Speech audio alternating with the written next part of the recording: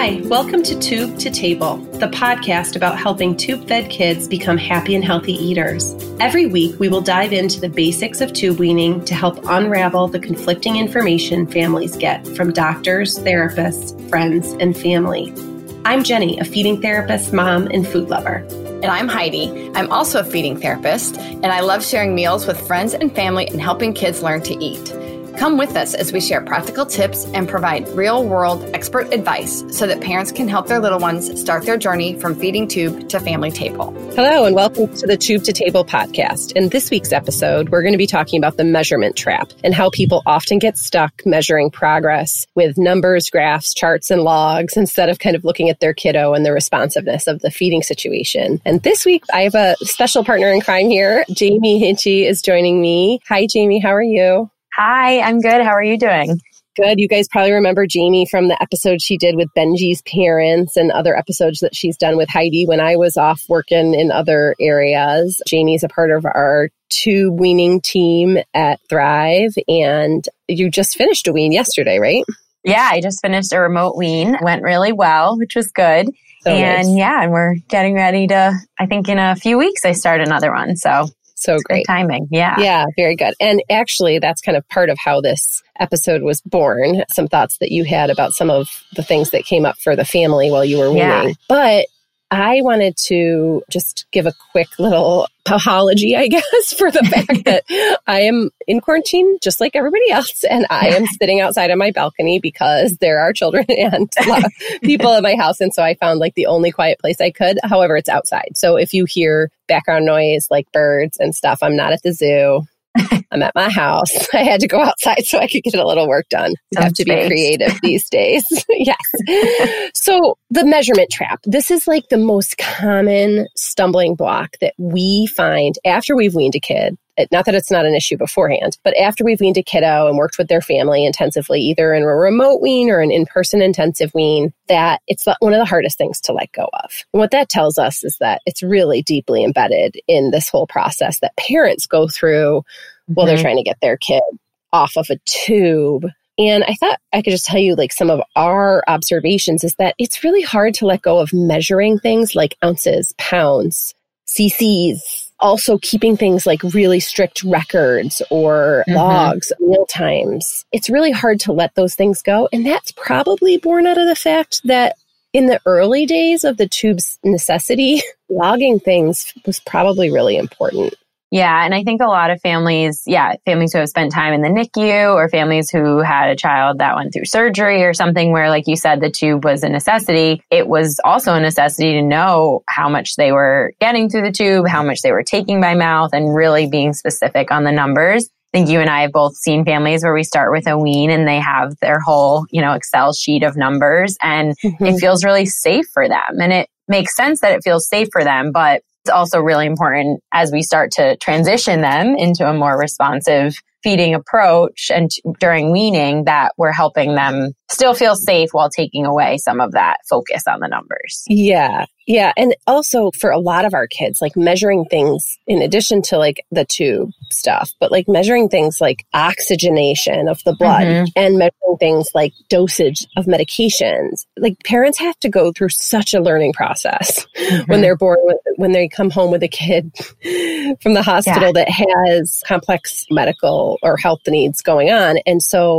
they have to learn how to kind of keep a nurse's or doctor's log at home. Absolutely. And so it really is super, super important to do, but it's just as important to undo for the things that have to be done, like feeding and the things around food. Because what we know from our work, but also from research, is that when we focus on measurements instead of the interaction or the child's response to feeding and how they're interacting with food and around food, it can actually impede their success in the long run. So just to kind of make that explicitly clear in the beginning, if we want kids to succeed and get off their tube and stay off their tube and be healthy and happy eaters into the long-term future, then this actually isn't just like a luxury. It's something that has to happen because we know that this focus on numbers distracts families and therapists. Quite frankly, it happens to us too. Absolutely.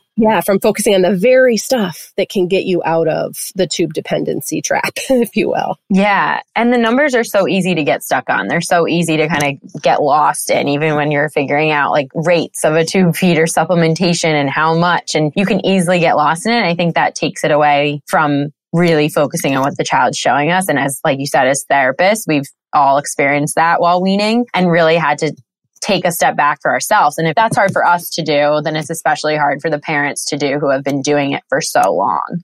Absolutely. And one of the things that comes to mind is that parents often don't realize how much they need that stuff until the weaning process begins. So if you are weaning with your own medical team at home or in conjunction with the team that you're working with, which is what we suggest that you try to get some support from a physician at least, sometimes you don't discover how much those kind of graphs, charts. I mean, Jamie and I know families that have had the Excel spreadsheets, but also families that have had really elaborate dry erase systems like you would in a hospital and apps on their phone and all sorts of different ways of measuring things very precisely. You don't know how dependent upon you are in them, just like in everything in life until you're not doing it anymore. And so weaning, parents are often surprised by this challenge. Like, I didn't see that coming. I thought it would be fine. I wanted them to eat for so long. I didn't think I cared as much about the numbers. I just wanted it to go well and feel natural and normal. But then it's really scary. And that process is normal to kind of just start taking that away. So that's why I also think it's important as you choose a team member to work with that you're choosing somebody that can kind of support you through that process. And just help you like let go of that control. And I think we actually have a blog post on the Thrive website from a parent that wrote a blog about that exact thing from a parent's perspective. So if you're struggling as a parent, we can share that in the show notes as well. But it just is really important to think about why that's so important to you. And then also we'll go through some strategies to help you have something to do. Because I think a lot of parents feel lost if we just take away the numbers. We don't give them anything else to do instead. They're like, very lost and confused. Yeah. So like the first and most obvious thing is if you're working closely with a physician, which is what we recommend, to determine safety parameters. And if those safety parameters are specific, then you can focus on those things, which tend to be things like, are they peeing enough? Are they pooing? Are they sleeping? Are they acting lethargic? We don't want them to be acting lethargic. Yeah. And, if those, am I missing any big ones? I think those are the big ones. No, I think that's it. Energy, sleep, those things. Yeah. Yeah. And we're looking at like over periods of time. Weight can be a part of one of the parameters, but it's not like a daily weight check. It's like periodic growth analysis. And so that can be helpful, that if you have that in place, then you could always fall back on the parameters. That's probably the number one tool we use as therapists to help families kind of gauge, are we okay here when it feels scary and like, and have something to like kind of keep track of. And then the other thing, which we did talk about these things there's a podcast episode that we did about measuring progress. In fact, I think that's the name of it, but we'll link to it again in the show notes in this episode. But that episode, we talk about, well, what do you measure? Because it's often hard to take something away and not replace it with something. And what we're going to eventually replace it with is just a natural family mealtime where you have intuition about whether your kid's doing well enough in general over time or not. But in the meantime, to get to that place of really kind of thriving as a family at mealtimes where that you're able to gauge your parental instincts are kicking in, and not that they weren't ever gone, but they've been covered up by the tube. And so like feeding becomes normal, and that you kind of just know by how your kid's doing in their life if they're in a safe spot. So some of the things that you can use during the weaning process or in the month or two that follow weaning, because we do like to remind people, it's not like it does take a while to flatten out, just like learning to feed a newborn, it takes a minute to kind of get the hang of it. There are some things that you can look at during that transitional period after you've started to wean for those first few months. And the biggest one that we talk about is enjoyment. Is your child okay? Are they enjoying the meal? Is it stressful? And are they getting pleasure out of it? Regardless of how much is going in or how much they're weighing or how many calories are in the foods that they're eating, are they able to sit at the table and enjoy the interaction or the experience itself? Yeah. And I think that's especially important, like you said, in the months after the wean, but when things feel a little uneasy. So whether they have a cold in a few weeks after the wean, or they get the stomach bug, or something happens where you're feeling like, oh no, we just weaned and now is this happening? I have to go back to focusing on the numbers. And of course, the first thing we want to look at is those safety parameters, but then the enjoyment piece is huge there, of saying they might be eating less if they're teething. They might be taking in less, but we're not focusing on those numbers. We're going to focus on keeping the meal times positive. And like you just mentioned, making sure that the parent can still tell us, one thing that they enjoyed at the mealtime or one positive aspect of the mealtime. Yes. And then another thing that you can look for in your child to know if it's going well is initiation. Are they initiating anything around food or drink? That initiation is a great thing to look out for, because many kids, even though they might have been eating in therapy or with therapy strategies at home prior to a wean, they're kind of tolerating it versus initiating it. Absolutely. And so that's another really great thing to look for. Like, are they initiating? And by initiating, it might mean, depending on the age of your child or their abilities, it might mean that they're coming to get you and saying, I'm hungry, in some one way or another. It also may mean at the table when everybody's there, or just you and your child are there, that they're like looking at the food, asking for more with their eyes, reaching for more with their hands, telling you with words that they want more, doing it themselves, whatever the case may be. Are they initiating it, or are they kind of passively participating and tolerating it? That's a big one. It's huge. And I feel like that's something that every time they do that, or every time a parent is able to see a child do that, it helps build that trust that we talked about in past episodes. But then building that trust is naturally going to help families rely less on the numbers, because every time they can see, oh, they did enjoy, they did initiate, they are coming back to it. Parents can think like, okay, I can trust them, and slowly chip away at that trust building too. Yeah. And then like other things that kind of are good to look for, they might not be, getting progressively better at every meal, because, eventually kids hit a plateau. Like, for example, my 3-year-old, it doesn't do better every night or every week. He does what he does. One of the things you can kind of look for is, is their attention at mealtime? Has that gotten better? Because often what we see is that kids pre-wean really don't want to be at the table. So that gets into the enjoyment piece of it. But then once they're at the table, they want to be done as soon as possible. And that has 2 pieces to it. That's endurance, because they're working really hard, and then that tires them out. But then the other piece of it is nobody has good attention for things that they're not enjoying, or for things that don't have meaning for them. And so if we can give food meaning and mealtimes meaning, it can really help kids stay at the table a little bit longer. Although, listen, it's hard to keep small kids at the table no matter what. But that piece generally is something that parents share with us, is something that they can see changing, and we can certainly see an improvement in from the beginning, prior to weaning a child, when we see videos in the evaluation phase, and post wean when they're really in a great spot. It's huge. And it's, again, like they might not seem obvious in the beginning or seem easy to track in the beginning, but I think you're exactly right. We're at the end, or even a month later, if parents go back and watch old videos or think about what it looked like, they can then think, oh yeah, we are able to track this. We can definitely see an improvement here. And so keeping all of those in mind is really important when you're doubting something or when you're worried about something. Yeah. And just to take a left turn here, like if you give up the numbers and the measuring and you have no problem, it feels really natural and fine for you, you don't have to replace it with measuring this other stuff. We are only giving these ideas in case it's really hard to let go of, which it often is. And so those are really good things. So it's this quality. That's the commonality, right? In enjoyment, initiation, and attention. There's like more quality interaction at the table. And what we know from research and from the work that we do, that is, if you focus on quality and connection, it leads to quantity and growth later. But quality leads to quantity.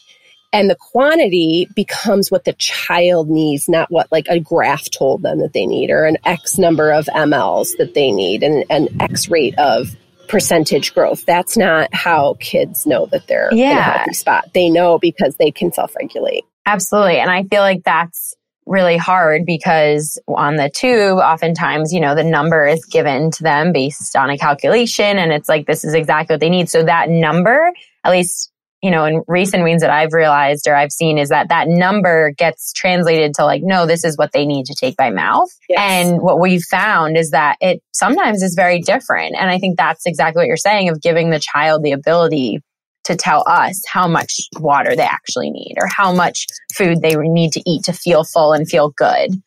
Yes. And I will kind of defer here to, we had Dr. Katja Rowell on an episode that we did, and we'll also link to that one in the show notes that talked a little bit. It talks about a bunch of stuff. But one of the things that comes up a lot is the misuse of weight and growth charts. And she just restated something that we really know, but she stated so well kind of from other areas of medicine when it comes to kids and growth and eating disorders and stuff like that, is that we want to be looking at a child's state, not just their weight, but a child's state, not just their ounces, a child's state, not just the log, how many bites did they, there's so many things you can measure. You can measure those same things. We need kids to be growing. We need them to be getting enough, but that can be measured instead of in the log or the spreadsheet. That can be measured by looking at your child.